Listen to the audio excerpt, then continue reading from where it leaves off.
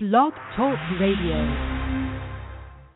You are listening to Dakota Aquatics, your one-stop show for the fish and reptile hobbyists. Now, without further ado, let's get on with this fun-filled episode. And here's your host, Andrew.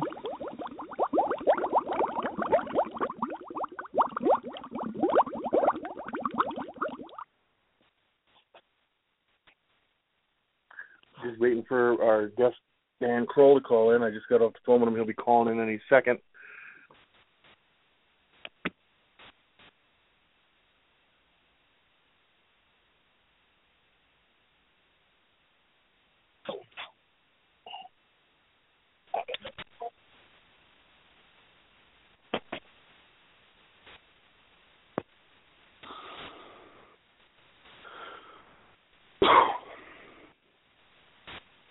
Hello, Dan.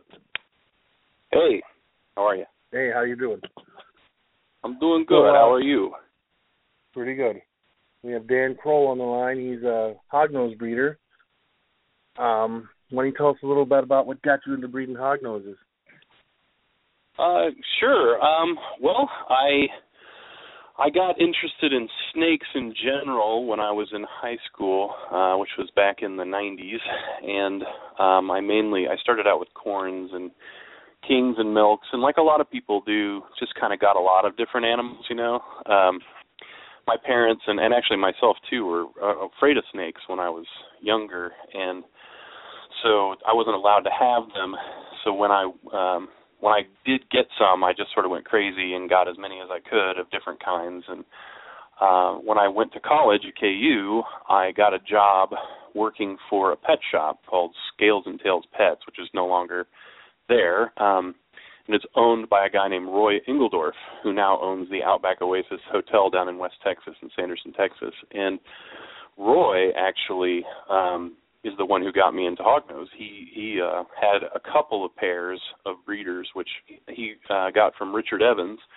And at the time, this was like around 97, 98, somewhere around in that range, they were, they were pretty uncommon as captive bred animals. And the ones that Roy was working with, we called red phase because they were slightly red. They had red saddles, especially when they hatched out. But generally speaking, as they got older, they would just sort of turn to a more normal color, or a nice high contrast normal. But at the time, that was the best red we had, right? So Roy had gotten some of these red animals from Richard Evans, and I took care of some of the animals in the shop and helped him sell them at reptile shows and in the pet store. And he gave me as a gift my first hognose, Ruth, and I still have her. She's 16 years old. And that's how I got into the species. From there, it wasn't until I think 2001 that I produced my first captive bred clutch of hogs. But there's something about them. I mean, all the different species I've had, and I've bred, literally thousands of colubrid hatchlings over the years of various species, especially corns, and veiled chameleons. Tortoises, you name it. I've worked with leopard geckos, all different kinds of geckos, lizards, whatever, snakes. But there's something about the hogs that just, they're just a little bit different. They're smaller. They have that kind of personality about them that they always kind of held sort of a special place in my collection, even when they weren't the only thing I had. And then right around 2006 or so, my first child was going to be born, and I had a huge collection of colubrids at the time. And I just decided, look, I've got too many snakes. I need to just back this off. I was working full-time for UPS, and, having a new kid, I just thought there's no way I'm going to balance all this. So I sold everything except for my hogs. And then I decided then to just focus on hognose. And so, yeah, that's kind of how I became mainly a hognose breeder. So that's the story, in long and short of it. So. Where do you see the hognose standing in the hobby in the future here? Because I know there's so many new morphs out there. It's turning into like it's snowballing away. The ball python that's just taken off, and there's so many new combinations and stuff. Yeah. I don't know. I mean, the ball python is such an anomaly in the way our hobby has unfolded, and truly, like, the hobby as we know it is pretty young. So it's hard to say whether this kind of thing is cyclical, like there will be a new ball python. Like, the ball python really, in my opinion, is the first and only species that has done what the ball python has done. And part of that is just simply because, like prior to, say, the mid-70s, 80s, most people didn't breed snakes on a regular basis. It happened from time to time, but once we figured out how to manage our captive collections through brumation and feeding and humidity regimes in order to get them to breed regularly in captivity, that sort of changed everything. And now we're in a whole new world. But like even 10, 20 years ago, when I was first getting into snakes 20 years ago, if I went to a show with baby milk snakes, baby corns, baby kings, baby hogs, I've never really bred ball pythons, so I never would have gone with a ball python. But if I had to mix those things, I wouldn't know what was going to sell, I may sell a milk or a corn or whatever at a show just as easily as I would anything else. Now you go to shows, and people don't even know what a mountain king snake is. Like, whoa, they've never even heard of some of the colubrids that were common just 10 years ago.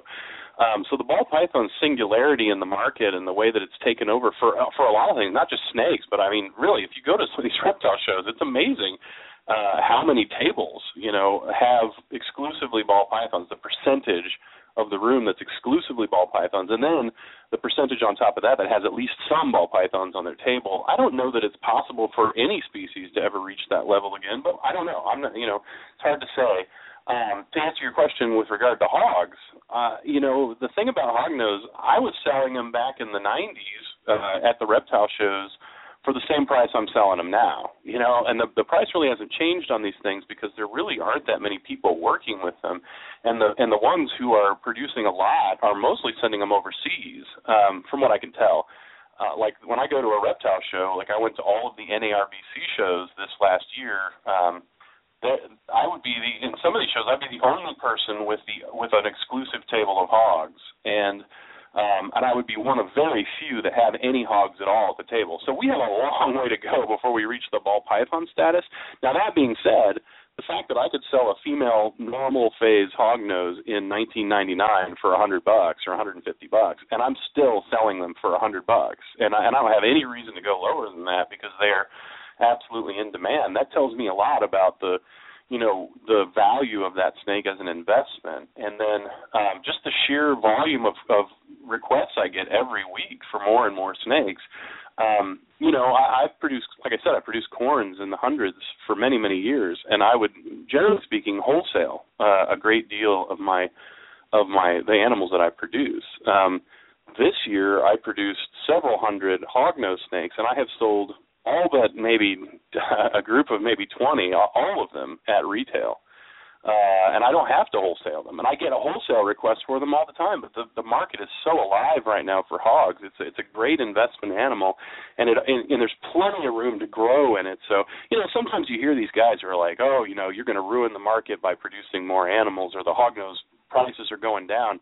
The only thing that makes hognose prices go down right now is undisciplined breeders who don't know to hold the value of their animal. If I have something that I like that looks good, I'll put a price on it that it should get, and if I don't sell it for that immediately, I don't immediately drop the price by 25%, and eventually it will sell. It just takes a little bit of discipline, but yeah, no, I think that it's probably, if I had to pick a snake species right now to invest in, and of course I'm biased because obviously I want people to buy hognose, but honestly, just looking at the lay of things, because I produced some corns this year too.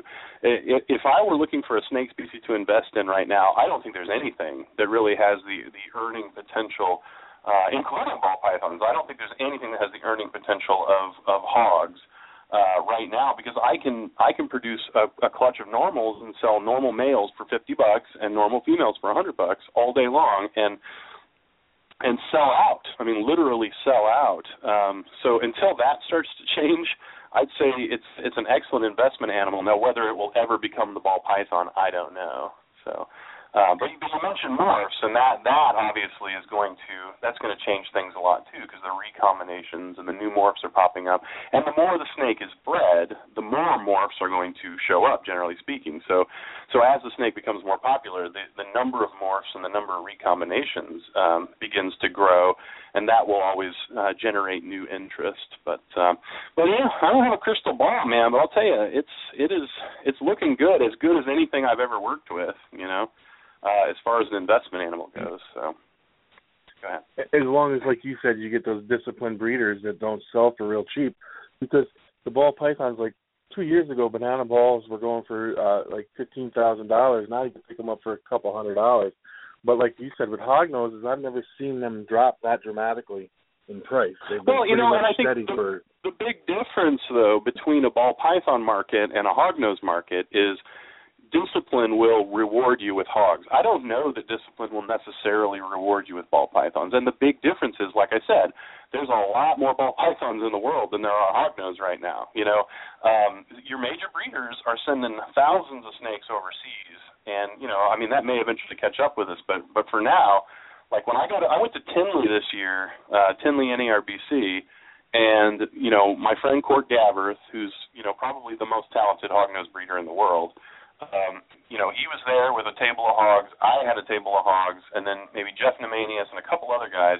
And then in a room with 300 vendors, 10,000, 20,000 people over 2 days coming in as guests, 2 or 3 guys with hogs. I mean, that is a huge difference. Now, if me or Court or anybody wanted to cut our prices by 75%, we'd sell out immediately, yes. But if we hold our prices, then there are plenty of customers and there's plenty of want in the market. Now with a banana ball, it's like you could sit for 10 years and you may never sell one for $15,000 just because everybody's got ball pythons and everybody's waiting for the price to go down. There's a lot of trading that goes back and forth. I mean, I made this joke before, but it almost seems to be coming true that like there really is no more money going into ball pythons. People are just trading the money back and forth now, like they've reached capacity. So it's like, it's more of a trade thing than a growth thing. But I don't know. I'm not a ball python guy, so I can't say. And I'll tell you what, look at the ball python, though. What an amazing animal. And look at the palette of colors that you can put into that very basic snake. And it boggles the mind. And I doubt that, we all say, oh, well, the ball python market's crashing. But people have been saying that about corn snakes for years, and they're still around, and there's still new morphs being found. There's new combinations being found. People are still interested in corn snakes.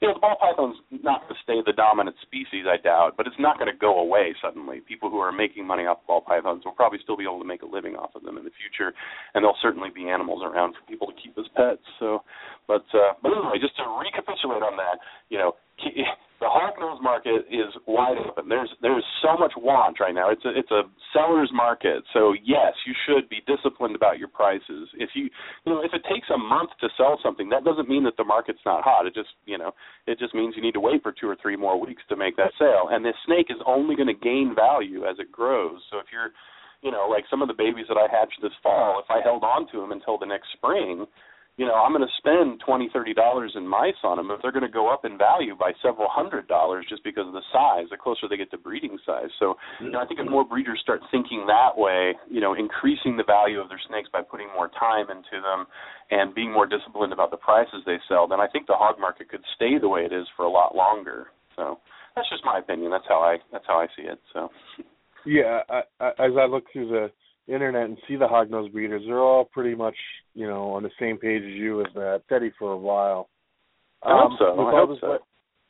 With all this legislation they're trying to pass, do you see any problems with the hognose in there anywhere, or do you even see the, you don't see them? There's always a risk for every animal that we own, and that's simply because people are afraid of snakes. So, and, I know there's some naysayers out there, but this is why I support USARK. And this is why I always tell people to support USARK, is because they really are our best chance, to stop this kind of thing from happening. Because it happens quite frequently. You might be surprised where a local city ordinance or some other kind of, some kind of law will get passed to try and outlaw things as mundane as ball pythons. You know, it just happened to the Royers a couple of years ago down in Texas, in a county down there where they tried to outlaw any constrictor. So you know, I mean, it sounds ridiculous, but you have to understand that most people don't think the way we do. You know, when I think of snakes, I think of them as, you know, my family, as charming, interesting animals that, like, you know, that I like to spend time with, or that I like to observe, and that have warm, happy feelings. 98% of the world hates snakes. You know, 98% of the world, when they see a snake in their backyard, the first thing they think is, let's kill it. The second thing they think is, I wonder if it's venomous or not, you know. So the threat of legislation against things as simple as corn snakes is always there. Now, our added threat with hognose is that they are, you know, epistoglyphs. They have rear fangs, and they have, you know, a gland that produces toxins, which are technically and scientifically speaking, they are venom, you know. So in a very technical and scientific way, hognose are venomous. Now, you and I both know, you know, venom doesn't necessarily mean danger, but when your average person hears venomous, suddenly they get nervous, they get scared, you know, and that added issue for us it always looms, and that's why I try and be as clear as I can without being misleading that, you know, garter snakes are equally, or if not more so, venomous than hognose snakes are. But, you know, for some reason we feel very comfortable saying a hognose is venomous, but we don't feel comfortable saying a garter snake is venomous. But, you know, the similarities are more than there are differences in that. Just the other day, I was teaching a CAPS class at this local high school, and they were holding the snakes. They were passing them around, all these kids, you know, even some girls that were afraid of snakes and never held snakes before. And I mentioned that they're technically venomous. And this one girl just started, like, kind of freaking out a little bit. She passed the snake off real quickly, and she started kind of rubbing her hands together like she was afraid she'd been bitten. And, you know, like, just the mention of that word is enough to drive some people crazy. To you and I, it's ridiculous. It's like, hey, I've been bitten a dozen times, and I've never even had swelling. Some people do have swelling, obviously, but, you know, they're not dangerous. But to your average person, that's a possibility, and that's why we have to be careful the way we portray ourselves, and we also have to keep our ears open for the possibility of any kind of legislation that comes down, and write letters or show up or, you know, contact USARC and try and get the right information, get an expert in there who can speak in our behalf, because I mean, it sounds stupid, but things get outlawed, you know, and if you look at other countries where, you know, like, for instance, I have friends in Germany. It's illegal in Germany to catch any wild lizards. You know, you couldn't go out and catch a wild lizard and keep it as a pet there. Now, they're not necessarily endangered, but that's just what the law is there, and that's just the way it is. Like, they just have to accept that. And I have a friend who's an alternate breeder there, and if he wants to get scenting lizards, he has to buy them from outside the country or captive bred lizards that aren't native to the country. Now, to me, that sounds so funny, because I've got, you know, skinks that run around in my front yard here.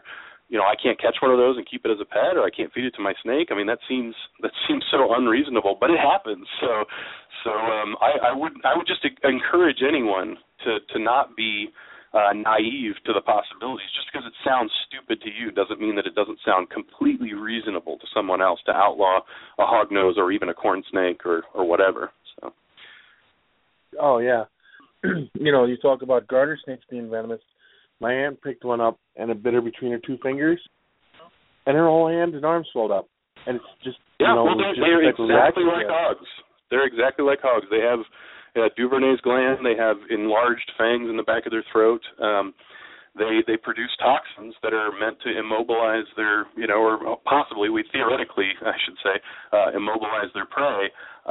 You know, I recently read a paper someone sent me where they're looking at the components of the venom of some of these rear fang venomous snakes, all the way from black-headed snakes, which are teeny tiny little rear fang snakes that eat scorpions and centipedes, all the way up to hogs and garter snakes. And they even did LD50 trials, which are these trials they use for venomous snakes to detect how venomous they are by injecting the venom into mice and seeing how long it takes for half of the sample of mice to be killed. And, strangely enough, I haven't actually talked to the guy who wrote the paper. Heterodon doesn't even show up in the LD50 trials, which I don't know if that means they didn't test them or if that means they didn't kill any mice. But the garter snakes, which I think it was Thamnophis elegans or something, the garter snakes have quite a high LD50 value, which I was kind of surprised by. Now, of course, LD50 values are subjective. It's kind of hard to tell what that means in relation to a human. Just because it kills a mouse doesn't mean that it's going to kill you or even hurt you. But it's interesting to me that the quote-unquote venom, the saliva and extractions that they get out of these garter snakes are capable of actually killing mice, So garter snakes are very much venomous, in a scientific way. But the way I describe it to my customers and my friends and people who ask me about it is this. Like, did you know that a palm tree is not really a tree? Did you know that, Andrew? No. A palm tree is actually a member of the grass family. The whole way that the thing is set up. But to 99.9% of the world, when you look at a palm tree, you see a trunk and you see something green on top. That's a tree, right? So in that exact same way, hognose are technically, in a very scientific way, venomous, but they're not really dangerous. They're not venomous to people. 99.9% of the world would call hognose non-venomous. You and I both know, scientifically speaking, that they are technically venomous, but only in that same way that a palm tree is not a tree. Does that make sense? Yeah. No, I agree. And, I've purchased from you in the past, and, they're excellent animals. You got a very healthy, great stock. And thank you. I appreciate that. I like it. So why don't you talk a little bit about your YouTube channel you got going? Yeah, well, it's been a little bit slow starting. I've had some technical issues with my computer at home, but I've got it going again using the local library as a place to edit. But yeah, basically, because hogs are a little bit different. They don't exactly fit into the categories that we normally keep colubrids, from temperature and feeding and all these different little things.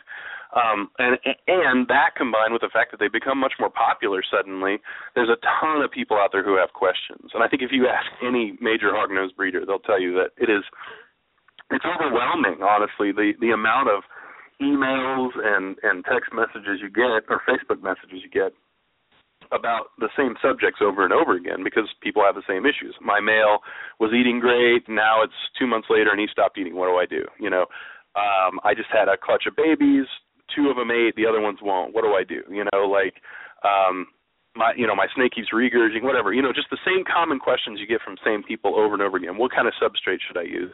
And so, my thought was twofold. One, if I put all the answers to these common questions down in video form, it's going to save me time. Now, I don't mean to be negative about I love getting these questions, and it makes me feel, good about myself that I'm someone that people would ask me questions to. But it also takes a lot of time to thoroughly troubleshoot each and every question that people send you. And so, I thought maybe that the blog could serve as just a way for me to say, hey, why don't you go watch episode 1 and you might find something out about feeding response, or watch episode 2 and you can learn about, scenting or whatever. So it was that. And then also I think, frankly, it's advertising. When I have a YouTube channel that people watch, they see me as a person who knows something about hognose. And then the next obvious question is, hey, do you have anything for sale? So that's the 2 reasons. But my motivation as a person, just the whole way I carry myself and the way I've been since I was a young person, is to try and educate people. And I think that it's a very effective platform. YouTube allows you just a way of reaching people that you just simply can't do. I travel all over to reptile shows and I give talks and 10, 20 people at a time. And I post things, I post information on my Facebook wall and that gets buried. I post posts on forums and they get buried and, you could search them out if you want. But there's something about that YouTube, like the video and having the video there, a short video with a little bit of information, and it's just a wonderful platform for reaching people. And so I think that's, my main motivation with that. Is to try and educate the world. Because here's the thing, Andrew, if people buy a hognose snake and it doesn't eat and it gets skinny and it dies, then the next time somebody asks them, hey, would you like to buy a hognose? They go, I tried those. They're not really for me. Hognose don't eat. I don't really like hognose. Now, on the flip side, if I give them a hognose snake or I sell them a hognose snake and they take it home and it grows and gets fat and it just does its little hognose thing, they're going to want more. So to me, educating especially the newest owners is the future of my business and the future of the hobby in general. I still have Ruth. She's 16 years old. If she had died 2 weeks after I got her, would I still be a hognose breeder now? I don't know. But she's living proof of how, a healthy first pet can lead to, somebody getting deeper and deeper in the hobby as opposed to backing away from it because of a negative experience. And this is also why I'm so adamant about the way people carry themselves on forums and other places where they come into contact with people with less information than them. Some of these guys conduct themselves like, well, how dare you even ask me a question? Or if somebody says, hey, is this a morph or is this just a normal? Instead of just saying, it looks like a normal to me, but, it's a pretty snake or whatever, they say, why would you even ask that question? You just want to make more money. They attack people. And I just think it's so counterproductive because it's like, why not encourage that new person, teach them as much as possible, coddle them through their first hognose experience so that eventually they become a customer who buys from you more in the future and who becomes a member of our community who has healthy snakes and does it the right way, as opposed to making them angry or hurting their feelings or driving them away or letting them starve a snake to death or whatever negative thing that could happen by not helping them. So I think the YouTube channel has all of that in mind, and I hope it, as it grows and as I get more episodes out, it will serve that function for myself and for other breeders who don't have the capability to do a YouTube channel, so. Well, I know that I talk a lot, if you haven't noticed. Oh, no, that's fine. I know that if people ask me questions and I don't really answer, I ask you because I know you'll know the answer. So, I appreciate that. And that's not necessarily the case, though. I mean, I may know the answer, and because I've been working with the species for 15 years, I have run across a lot of the issues. But I could get stumped, and to be frank, I have, like I mentioned Courtney Gavers, Court knows, I think he knows as much as I do about breeding hognose snakes. We've been keeping them for a similar amount of time, but the two of us will call each other and just kind of check, like he'll call me up and go, yeah. Hey, I was thinking, what about this, and this, and then we'll kind of rub our heads together and see what we come up with. And, even guys like us, we don't know everything. I'm still... trying to figure out the perfect combination of stimuli to make sure that all my snakes ovulate at the same time and that my ovulations are met with well-timed breedings. I mean, this species, more than anyone I've ever worked with, if you get their breeding time off, you'll end up with a bunch of infertile eggs. And, I'm still making adjustments, taking notes, and it will be years before I can answer questions definitively.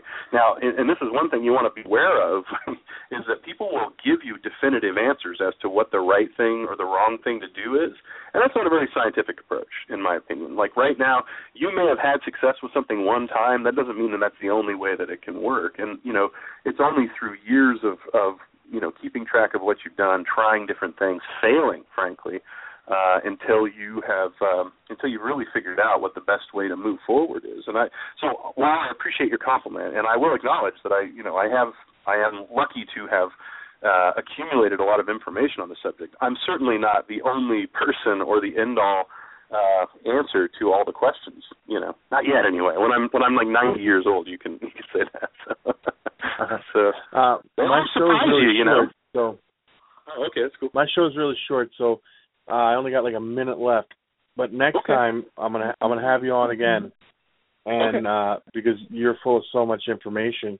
But like what you were just saying is, when I talk to somebody asks me a question, I always tell them, this is what I do. It works for me. It doesn't mean it's going to work for you. Right. You can try it. So. Oh, that's absolutely true. Yeah. Go ahead.